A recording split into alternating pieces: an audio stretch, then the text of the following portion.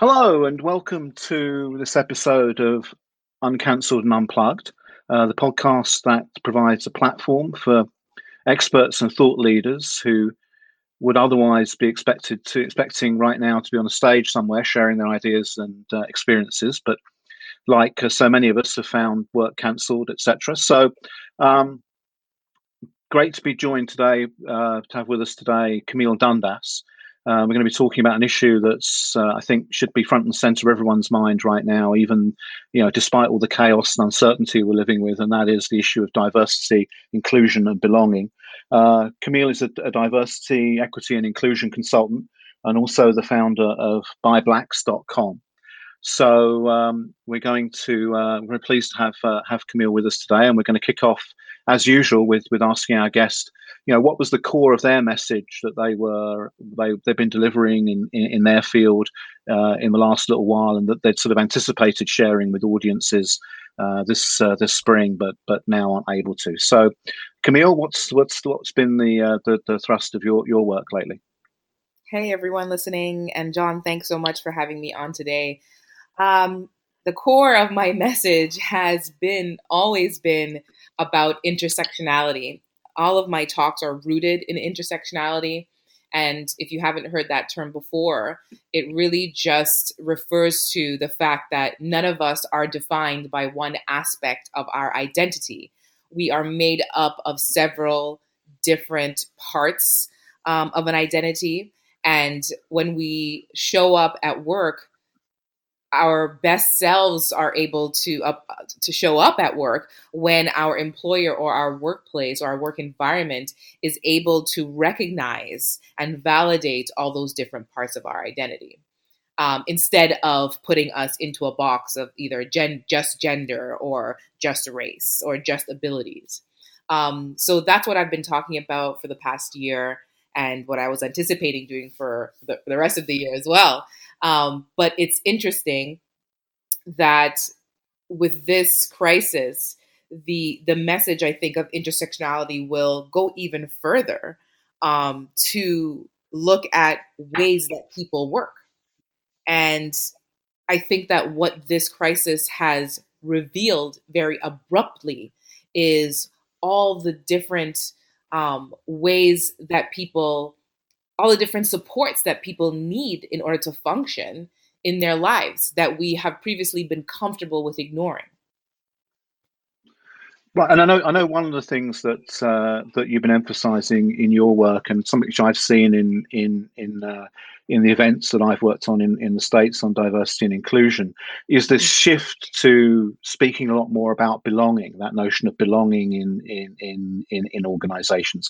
Can you maybe just share a little bit about how that intersectionality plays into this notion of belonging, and then we'll talk a little bit about how things have changed and how organization or leaders can respond to that. Yeah. If I don't feel if I don't feel that I'm being seen as a whole person, I will never feel like I belong anywhere. And when I say that, I mean if I'm attending work and it's Women's Month, and I'll tell you personally, and I talk about this in my keynotes, I stopped attending women's only events a long time ago because for the most part, those events tend to focus on the needs primarily of white women because they are very comfortable talking about gender, but not comfortable talking about the additional burdens that racialized women face in the workplace. And so I don't feel like I belong in those conversations because what they're telling me is that, yeah, okay, we're comfortable with talking about the part of you that we want to acknowledge, but not comfortable talking about the way that your Blackness affects you at work or the way that your experience at work is informed by your race and your gender. So that's where intersectionality and belonging come together or affect. And this yeah so and this really sort of plays that notion of and I hear it a lot in the work I do in workplace culture that's sort of separate or that obviously connected to diversity, this notion of bringing your whole self to work, that's a sort of a that's a sort of a goal, I think, of a lot of cultures, is to feel that people can be their whole selves. So that's very much connected, right? Absolutely. And I think that what this crisis, again, I'll use the word revealing. It's like all of the things that certain people have been clamoring for or have been advocating for at work. Parents with small children advocate for more flexible work schedules, advocate for work from home. People with disabilities advocate for being able to work differently and on different types of technologies. Have been easily ignored, and now suddenly and saying, "Oh, we can't afford this, or it's not, it doesn't work for us, it's not practical." And now suddenly, it's all practical and it's all working, and all these companies are able to implement all of these things only because they now don't have a choice. Yeah, and I do feel from even from the work I'm doing, and I've worked remotely for a number of years. It Mhm. is certainly getting to know colleagues a lot better. I mean, in a more sort of holistic way, and I'm gaining a greater appreciation of the challenges that they were having, sort of off stage, as it were, that have now been sort of put in the spotlight. So you see that as a positive thing for DNI, right? I absolutely do. And I think it's so ironic that we're getting to know each other better by being physically farther apart. I think if we stop and think about that, of how crazy that is, we'll realize what a lot of what we were doing wrong all this time.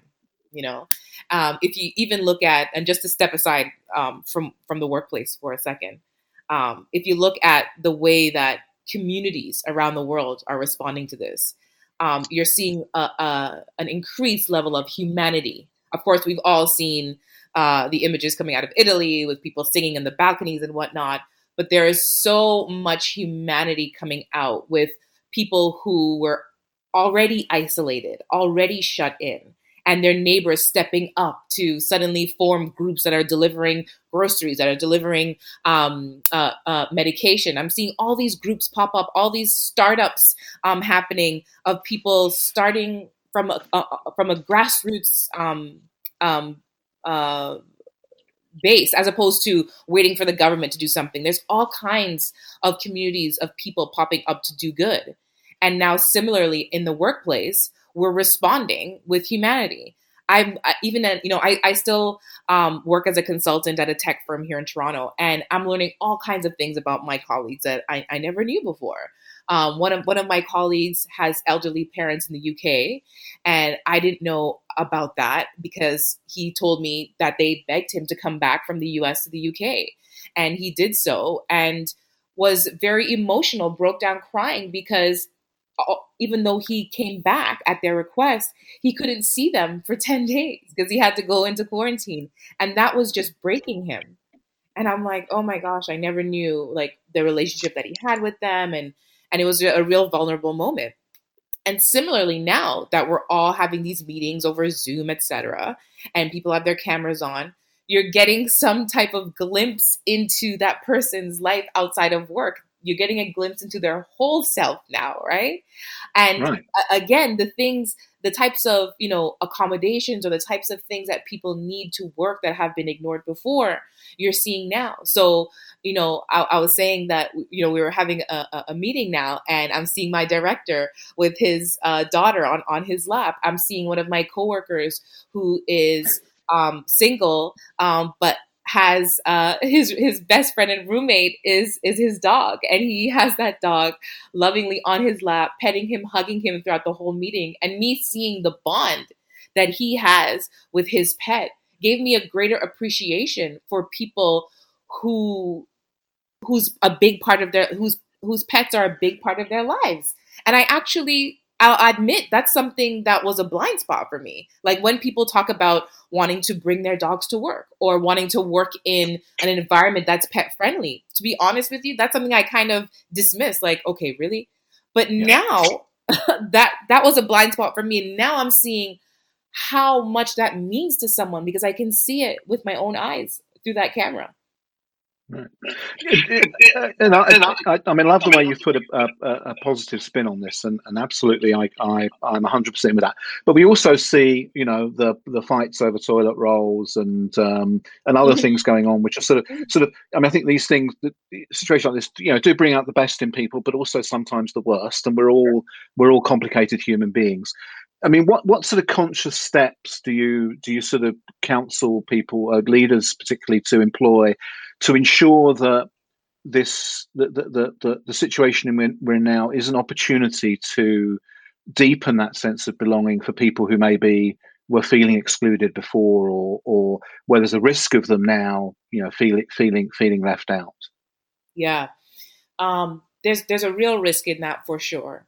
I think the key to helping ensure that everyone feels included and that they belong is number one, an acceptance of the situation we're in, an acceptance of the fact that while if we're lucky, we'll be able to come to our offices again, we'll be able to go out to the malls again, but nothing will ever be the exact same as it was before COVID-19.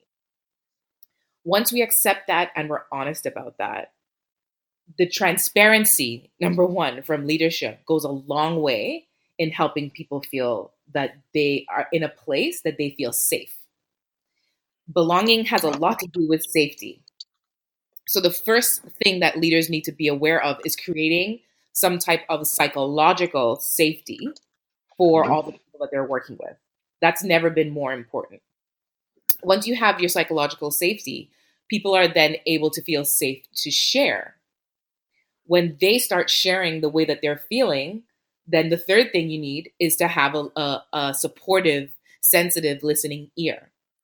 Now, this is key because many people in leadership positions feel the knee jerk reaction to solve and to give tips on how to get through this, right? But really, we need to lead with empathy and compassion and asking more questions when someone is unloading emotionally on you, as opposed to saying, okay, well, you know what? You just need to get some more rest. You just need to keep positive and everything's going to be okay. Instead, ask them, hey, what else is going on with you? And what they really need is just to talk. They just need to know that someone's there for them, that they're in a safe place that they can talk. And yes, we will offer tips, we'll offer support, we'll offer mental health supports, we'll offer counseling, etc. But as your leader, when you're having those one-to-ones with your team members, just be a listening ear. That in itself goes a long way in making people feel included and that they belong, that everyone gets listened to. Yeah, and I think that's something that I mean, I remember someone a while ago at a conference saying, the three hardest words for any leader to say are "I don't know," Hmm. and we're in a situation now where none of us know, right? And we know our leaders don't know, but we still look to our leaders to tell us that they do know, because we desperately need some sort of reassurance. And perhaps that reassurance is more about, is not about providing answers, but just about providing a sense of security and permission and a sort of a welcoming sense of belonging. And that's quite a shift, I think, for a lot of leaders, right? It's a huge one, and I'll give an example from Hootsuite where I work as a consultant, and one of our C-level leaders called everyone together, and we had a meeting, and he's in charge of revenue, so he was very real about what we may or may not be facing. He gave very transparent numbers, but he was also realistic about the fact that he can't possibly the leadership team can't possibly know today how this is going to affect our business. He gave a realistic timeline as to when they might know more as to how this is affecting our timeline, our business. But then he also said, don't feel, we're in sales. So he said, don't feel pressured today to go out and sell all you can and do whatever you have to do to close a deal. You know what he said? He said, this morning, take a nap. And I'm telling you, Right. those three words coming from a C-level leader meant the world to the entire team to hear that. Yeah, I know. I watch. I mean, my main client is in New York, and I know a lot of people in New York. So I feel personally invested in what happens there in a way that I don't think I would have felt a few years ago. But I mean, I watch Como's briefings, Mhm. even though these are not cheerful, good news sessions. Oh. But you feel here's someone who cares and Mhm. who is telling the truth to the extent that he knows it to be at that time. Mhm. And I find that I find that reassuring, even though I'm not living there, or what he does doesn't really affect me. But that kind of leadership, I think, is um, I think it's interesting to see, and it's the sort of thing people can kind of look at that as in some ways a bit of a model anyway. Although obviously being an employer is different from being a governor, etc. Mhm. So that's kind of important, I think. Um, so you couple of times you've mentioned that we're not going to go back to normal, and I think the longer this goes on, the more people will recognise that, if they don't already. One of the things that I've just seen just in casual conversation with folks in DNI is a sort of a re-emphasis on the business case. This feeling that because businesses obviously are going to be very careful where they spend money. When this ends, if they have any left, and trying to make that sort of case for DNI. And I know that's something that you touched on before. How do you see that issue change? How does what's happening now influence that argument? And what other changes do you think will happen as we sort of transition out of this into a world where we can go outside and meet face to face and get back to Yeah, to certainly a more normal world? I think that again, I'll use the word revealing because I think that this crisis is going to reveal the things that we were doing that weren't even efficient in the way that we were delivering DNI training. The changes that we should have made long before this crisis came about, in the sense that our human default, right, based on how society has evolved to educate ourselves, is we take an information approach, right? An awareness approach. We have a problem and we say, okay, we're going to get everyone in a room. We're going to pay someone to stand in front of them for 2 hours and tell them about all these issues. And then they're going to be aware and then they're going to change their behavior. And that's how we've approached DNI, right? We have our 3 hour or our 8 hour, DNI training sessions. And usually it's in response to some crisis that's happened. We've seen it with Sephora. We've seen it with Starbucks. They closed their whole offices for a day, put up a big sign saying, "Oh, we're doing DNI training today, so we've got this covered." When really, instead, we should have been taking a behavioral approach in terms of trying to actually change people's habits. The way that we change behavior is by changing our habits. And science tells us that the way that we change habits is not through like an information dump. Our brains will actually, at the end of any session, forget 60% of what we learn or more. But yet we continue to do these 1 day heavy, like 3 hour learning sessions. Science shows us that spaced learning is more effective. So, learning small bits of information, maybe 6 to 10 minutes every week or over a course of a year, even, is more effective for changing behavior. And so, if we can find a way to deliver DNI training in a spaced environment, as well as giving immediate feedback and discussion about why we've chosen to behave in certain ways. And also, the key part is making sure that it's relevant to people and making sure that engagement will never be more important now. Now that we have to shift everything online, we have to make sure it's engaging. And the way we make sure it's engaging is by making sure it's relevant to people, that people can see themselves in the situations and think, okay, how would I react to this? And get and collaborate with other people and hear how they're responding and gauge their response. And they have to practice it. You have to practice a change behavior. If you just attend a 1 day training, it may take you, years before you're faced with a microaggression or faced with something where you can put that training into practice, right? But if you're being delivered bite-sized trainings over a longer period of time, then you can practice that over and over. And then it's more likely that your behavior will change. Yeah. And I think maybe, in light of some of the things you'd said earlier as well, that people will be sort of more open to having meaningful D&I discussions than maybe they were before, as they've come to know their co-workers better and gone through this, gone through the current crisis together. That hopefully will have some kind of bonding effect. One would hope, right? I think it already has. And I think, though, that leaders should be very wary of the temptation to deprioritize diversity, inclusion, and belonging activities.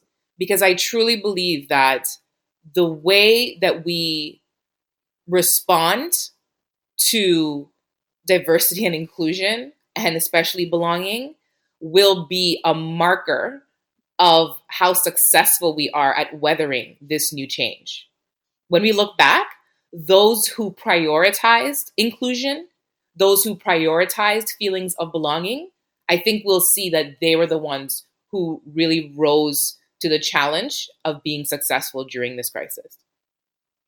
Yes, I think you're right there. I think another way and I posted a bit of a good piece on LinkedIn this week about it, that this will be a moment in which employers will be judged of how they behaved and how they treated people at this point, and equally so each leader within an organisation, and indeed our colleagues. So we have a challenge. We all have a challenge ahead of us, I think. But I think your message of focusing on the belonging is something that this greater emphasis on organisations as communities versus just collections of people who have certain values in common, or whatever that common ground is defined as. So any final thoughts before we wrap up here? Anything you'd like to share, a message, or? Yeah, I love that. Organizations as communities. I really love that. Because if we're able to see people as beyond their productivity, see their value beyond just their productivity. Because if usually at work, that's all we look at, right? We look at what's your output. You're as good as your latest deal, right? and if you're not performing, then you're not valuable to us. But now we're being forced to see people beyond their productivity. Now we're being forced to see people as a parent, as a spouse, as a son who's taking care of an older parent.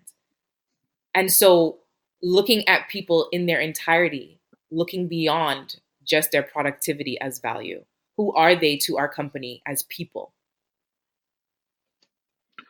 Well, I think that's a great place to end, and thank you for joining us today and sharing, I think a genuinely sort of inspiring message about what we need to do and what some of the possibilities are in the situation we're in, and making sure we come out, even stronger and more committed to making sure everyone belongs. So I really appreciate you being here today, Camille. Thank you so much.